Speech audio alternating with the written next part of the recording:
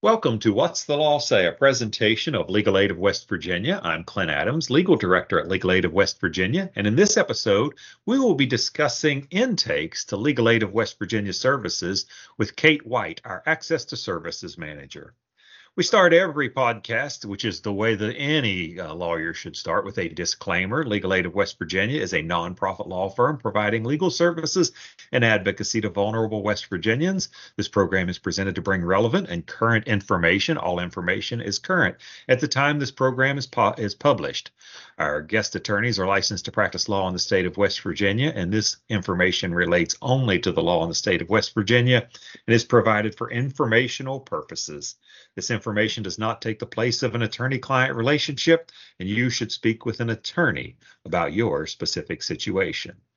As we noted, I'm Clint Adams. I'm the host of What's the Law Say, and I'm joined today by Kate White. Kate, welcome to the program. Thanks, Clint. Thanks for having me. Now, I mentioned in the intro, you're our Access to Services Manager. What does an Access to Services Manager do? Sure. So I help to manage some of the programs and the ways that people apply for legal aid help and some of the information that we give out to them, and then some of the programs and the ways that we serve people. In essence, your job is to make sure that people can get access to our services at Legal Aid of West Virginia. Correct. Yep. And you do that not only working internally with people at Legal Aid of West Virginia, but also with other attorneys who don't work for Legal Aid of West Virginia? I do. We have a pro bono program where we have volunteers give their time to help our clients, but also we work with community partners that make referrals to people and families that they're working with that might need our services as well. And you work primarily out of our Charleston office? I do, but a lot of the programs and things that I work with operate out of all the legal aid offices. So a lot of these programs are at the statewide level at this point. And what do you do for fun in Charleston? I like to read. I like to run, and usually busy running my kids around. So I enjoy doing that. So when you say run and run your kids around, those are two different words. Run them around in the minivan to practices and events. Run myself on the boulevard. Now you ran a half marathon, right? I did about 2 years ago. I just ran a 10K the other day, so still keeping it up. Yeah, that's a lot. I don't run quite that much. 10Ks is too far for me. Yeah, I'm still feeling a little sore. Where did you run the 10K at? It's over by the University of Charleston in Kanawha City, is where we ran. So it was a nice day. It was good weather, and it's pretty flat, so that makes it doable. So, Kate, you've been with Legal Aid of West Virginia how long? Overall, about 15 years. In this position, I'm almost at 12 years. And you are a licensed attorney, right? I am. Yep. I provide some advice services through our intake unit for our clients. Okay. And so let's talk about some of the services that we provide at Legal Aid of West Virginia. As we mentioned, we're a nonprofit law firm. Who are the people that Legal Aid is able to help? Sure. So to be able to provide help for free, we get grants and funding that, does put some parameters on who are able to help. But generally, we're focused on helping low income people and vulnerable people. And so there are some income guidelines for some of our services, but not all.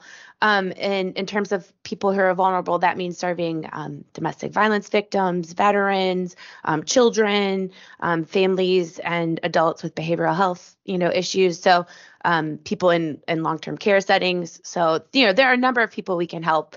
It's a little complicated, so I always encourage folks to call us to see if we can help, because we can kind of sort through how we can fit them into some of our programs. Now, when we talk about helping, what are some of the ways that we can help people? I know certainly we have attorneys that go to court, but what are other ways that we can help outside of that? Sure. So, kind of the basic level is a clinic or an opportunity where we give out information to people who need help. So that's where we describe maybe a legal proceeding, or we describe a form and help them, understand what the form is asking for so they can fill that out. So we don't get into specific information or specific situations when we're giving information. We're just describing a legal process or a form to someone. And then from there, it can go to advice. You would either sit down or have a phone appointment with an attorney, describe your situation, what's going on, ask your questions, and an attorney gets into specifics with you and talks to you and guides you in your situation, what to do. Sometimes we can negotiate for you. We can call someone to try to resolve an issue. We could draft a document for you that might resolve your problem, or up to we can go to court with you. So there's a range of services that we can provide. I think one of the things you mentioned was clinics. What do we mean when we say clinics? Sure, it's almost like a class where we will have a licensed attorney, again, kind of going through a legal process. And I'll give you an example. It's probably easier. We get a lot of people who reach out for help with filing for divorce or filing for custody or answering or responding in those situations. And the Supreme Court in West Virginia has made forms that are available for people to fill out on their own because a lot of people can't afford an attorney to do that. And just due to legal aid resources, we can't go to court in all of those cases either. So to try to help people through that process that is, pretty friendly for what the court system calls pro se folks, people filing on their own, we will have an attorney go through all the forms that need to be filed in a divorce or a custody situation, and even explain some of the process that would happen, in terms of filing it and when they go to court. So we really try to give you a perspective of what to expect, how to fill out this form, what you need to do to file it, and then how to be prepared to go to court on your own. How often are these family law clinics held? We hold them monthly, and we've been holding them virtually. So people can either call in by phone or get online, and they can join that way as well. And you just need to call our intake number to get on the schedule. We'll send you a reminder of when we're having it. And we also send you all of the paperwork that's needed to file, which is pretty important because sometimes if you go get that from the clerk's office, they might charge you for a copy of that paperwork, but we'll send it to you for free. Sounds great. And what other services aside from family law clinics, what other kinds of clinics does Legal Aid offer?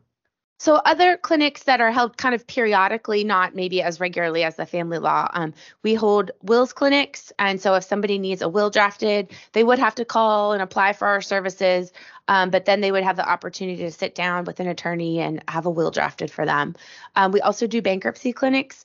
Again, that is one where you'd have to call and apply for our help, but then we'd have an attorney review the bankruptcy paperwork with you after it's been assessed that bankruptcy is something that you might consider doing. And then they would give you all the information to fill out the bankruptcy paperwork and file it on your own.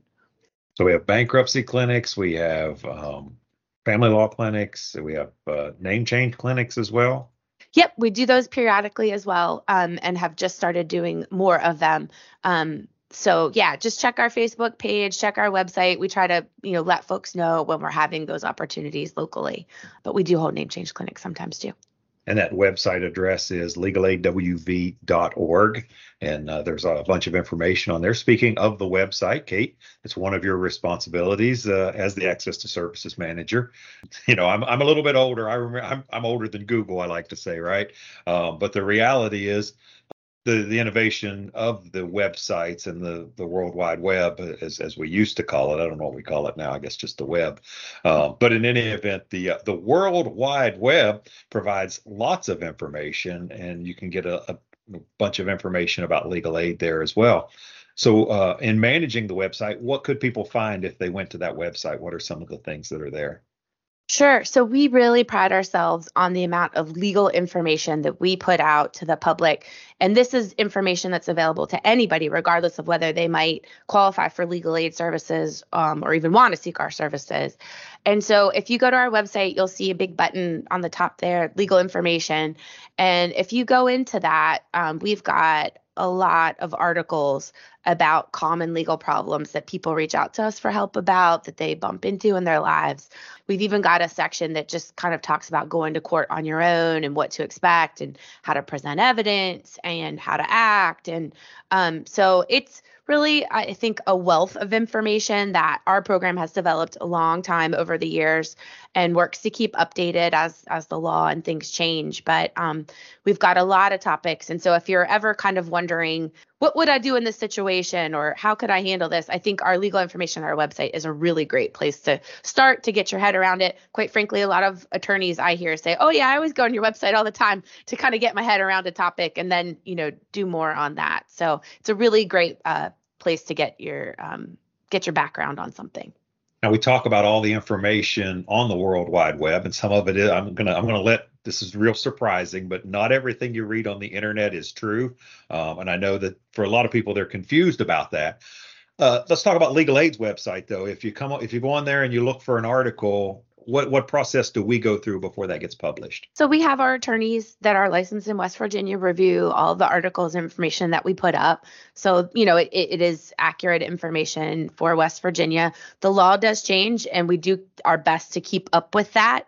For the most part, I think that as things change, we're catching them soon thereafter. So it's accurate information for West Virginia, and definitely welcome people to reach out if they find something that they have a question about. Now, you mentioned there's articles about lots of different legal topics, everything from guardianship, child custody, divorce, even some kinds of cases maybe that Legal Aid of West Virginia wouldn't handle. There's some information on the website there as well. Are there, aside from the articles that people can read, is there other information on the website that can help someone if they couldn't read or something like that? Yeah, if you go in the legal information section and you click on an area, and I'm just going to give you an example, there's an area called home and apartment. So it talks a lot about housing issues, any problems you're having with rental housing. But once you get in there, you might find some videos or some forms that we've got that might help you file for something. So in each area, you will find not just written information, but also often videos that might help supplement that information. Or if you're someone who likes to learn by watching a video, that's another way that you can process the information. We're working on doing more videos, and we should have some more housing videos coming very soon that we're excited about. But right now, most of our videos are in the family law area. But as I said, we're working to expand more into housing videos as well. Now, we've talked about our website, we've talked about our clinics. Let's talk about some of the people that we work with to provide services for people who are eligible. We had Melissa Kaufman on here in our last episode. We talked about TANF, and she had mentioned that you can get a referral from your TANF worker that can send your information to get legal assistance. Are there other organizations that Legal Aid partners with to get referrals?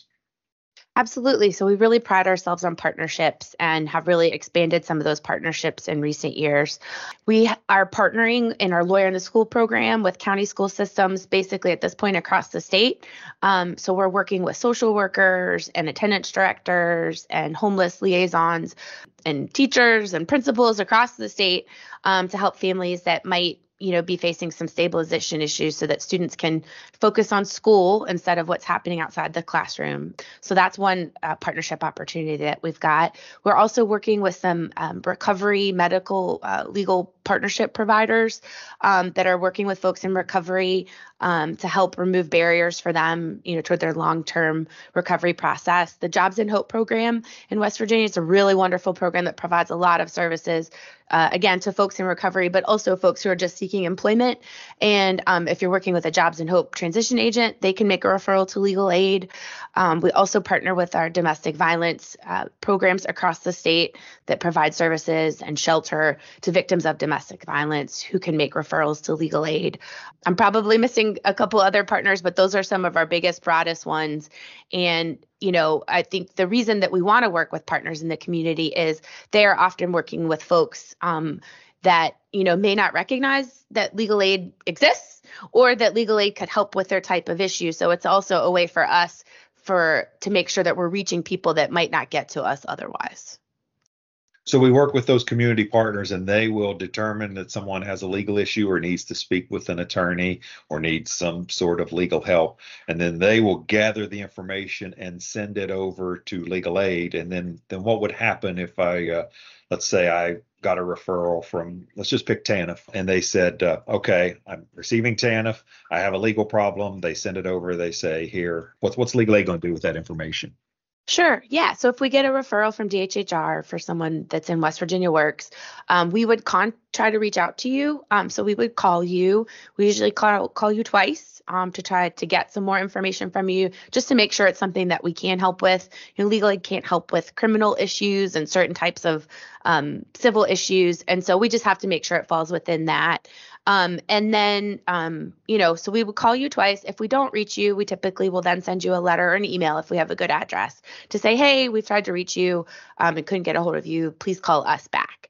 But let's say we get a hold of the person, then we go through our regular intake process, and then the case gets assigned based on that.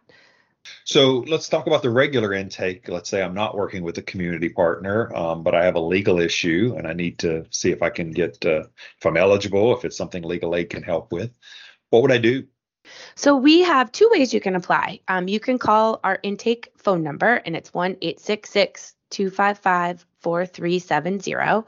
And it's open 8:30 to 3, Monday, Wednesday, Thursday, and Friday. On Tuesdays, we're open from 8:30 to 12:30. And if you call during that time and we're too busy, you will get a message that says, sorry, all of our paralegals are busy right now. Please call us back. But, most of the time you can get through, and you might have to hang out and listen to some information while you're waiting to talk to one of our paralegals. They're really busy. We get a good bit of calls. Once you get connected with a paralegal, we will have to get a good bit of information from you. One, as lawyers, we have some rules we have to follow about who we can help in terms of if we've ever helped another party related in the case before. So we kind of have to run through that information. And then because of the grants we get, we do have to ask a good bit of specific questions about the person that's applying and their situation. So we ask folks to be patient. We know, it can be a little frustrating to have to get so much to get through the door. But unfortunately, it's just something that we have to do to be able to provide help for free. So our paralegals are great. They go through questions and then they determine if you're eligible. You kind of fit one of the programs that we can do. And then once you've cleared that, then they'll get a little bit more specific about your legal situation. So aside from things that I would already know just by virtue of those are things that are common knowledge to me, right? My date of birth may be an example of that. What else should I have prepared as I get ready to call? Sure. I mean, a lot of your demographic information is some of the first things that we need to know. We need to know the people that are involved in your case. So if there's someone that's suing you, we need their information as much as you are able to give us a name, a date of birth, an address, something. So we need to know the people that are involved in your situation. You need to have a ballpark of your income and your assets, what that looks like either on a monthly basis, a biweekly basis, or an annual basis, because we will have to ask information about income. Again, that doesn't mean that we can't help you always, but it is something that we do have to keep track of and record. And then once you've kind of cleared through a lot of that information, having handy any of the information about your case, like deadlines, the name of a judge, the name of another lawyer involved, that kind of thing can also be really helpful. So when you talked about income, what if I had a good job, but I recently lost it? So typically, we are looking at income at the point that you're contacting us. If you do have seasonal employment that is there and then it kind of goes down, we will often look at that on an annual basis. But generally, we're looking at your income at the point of time that you're contacting us. And what if all my income comes from side hustles, like I, drive people's groceries to them, or I pick people up at the airport and take them home? We still record that. So, even if it's not income from a paid employer, we will ask questions about, how are you supporting your family? How are you getting food? How are you paying rent? Those kind of things. So, we just have to ask and record those things. And so we would record, how much you get for those types of jobs. That's what's going to happen if someone calls the toll-free number. What's going to happen if someone applies online? What's that process? Right. So the other way to apply is online. And as Clint said earlier, our website address is legalaidwv.org. And if you go to the website in the top right corner, you'll see Apply for Help Now. And if you click on that and you scroll down, you'll see the online link. And that's a little bit easier way for an applicant to go ahead and start the process. So they can put in their information, the name of the other side, they can put in some of their income information, and then you submit it. And what happens is we call you. And so you would get a call from us, and it'll be an automated call that says, this is Legal Aid of West Virginia. You're able to talk now. If you hit one, say yes, you'll get on the line with a paralegal very quickly. And if you don't answer or you're not able to, the system will call you a number of times. At some point, we do stop calling you if you don't answer, and we would send you a letter that says, hey, we've tried to contact you about 4 or 5 times, weren't able to reach you. You need to call us at this point.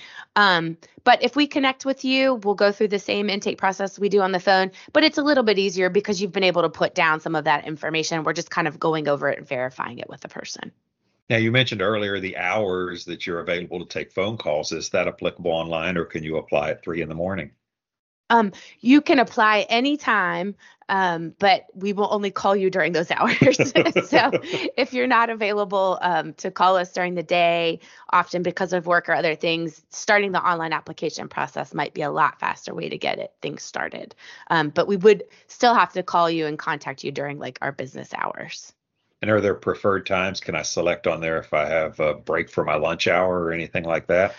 No, we had done that in the past, but still weren't really getting people to be available when we needed them to. So no, but we call you multiple times. I mean, we try to really give you a number of chances to pick up. So we call about 5 times before we would stop and send you a letter. So, just watching your phone, it will show up as Legal Aid of West Virginia. Hopefully it doesn't show up as spam risk. It should show up as Legal Aid of West Virginia. We've made every effort to do that.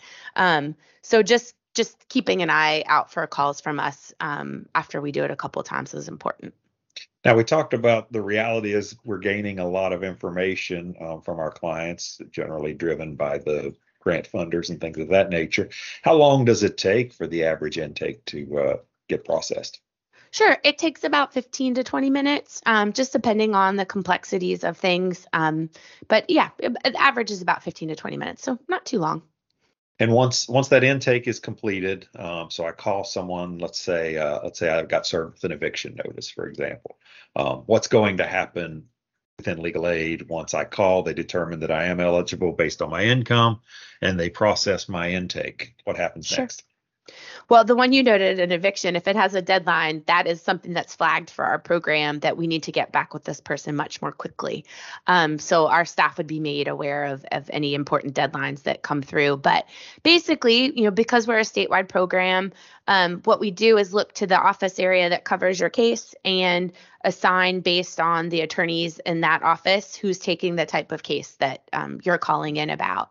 And then sometimes there are cases where we aren't able to assess even going to court with someone, that we're just going to start off giving them some advice and guidance. So for those, you're set up with an appointment to meet with an attorney, to talk to them over the phone, to get some guidance, help with filling out forms. And then, if something changes or need more, you can always call us back. So it's a little different depending on the type of issue you're calling in about and the attorneys or the resources that we're able to bring to the table on certain types of issues. But we try to do the best we can with what we have.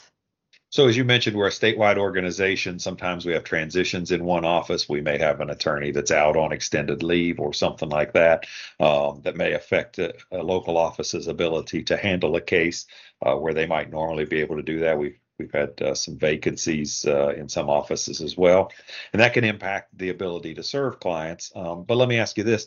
If someone calls in, they have a legal issue that we would process, and they're eligible for services, are all of them going to talk to an attorney?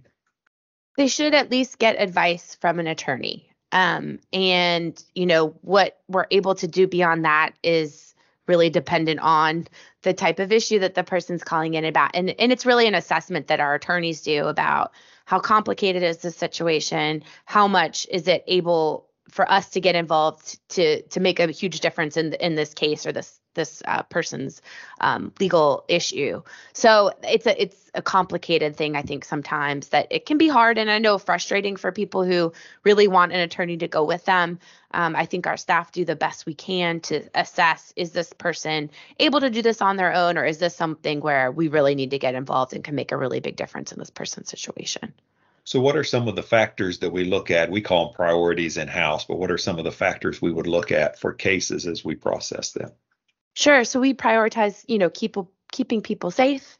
So if there's, violence in the situation or a real concern about that, that's something I think our staff would look very carefully at. Trying to keep people in housing. If your call and you're a couple months behind on rent and aren't able to pay, you're pretty likely to be evicted no matter what, whether an attorney gets involved or not. But if we could negotiate with the landlord to say, hey, would you agree if they got you some money by this date that they could stay until a certain date? So we kind of go through those factors of, is this keeping someone safe? Is this keeping someone in a house? Is this keeping someone's income? If it's a government benefit issue, and what would our involvement do to try to, resolve that person's situation? And if that means they really need someone to go to court with them, then we do the best we can to meet that. What kinds of cases are processed through? As you mentioned earlier, we can't do criminal work. Are there other kinds of cases that legal aid wouldn't be the place to call? Sure. So we don't do cases like you would see on billboards or ads a lot of time for like car wrecks or medical malpractice, like if you're suing a doctor or a healthcare organization, or if you had a slip and fall in Walmart.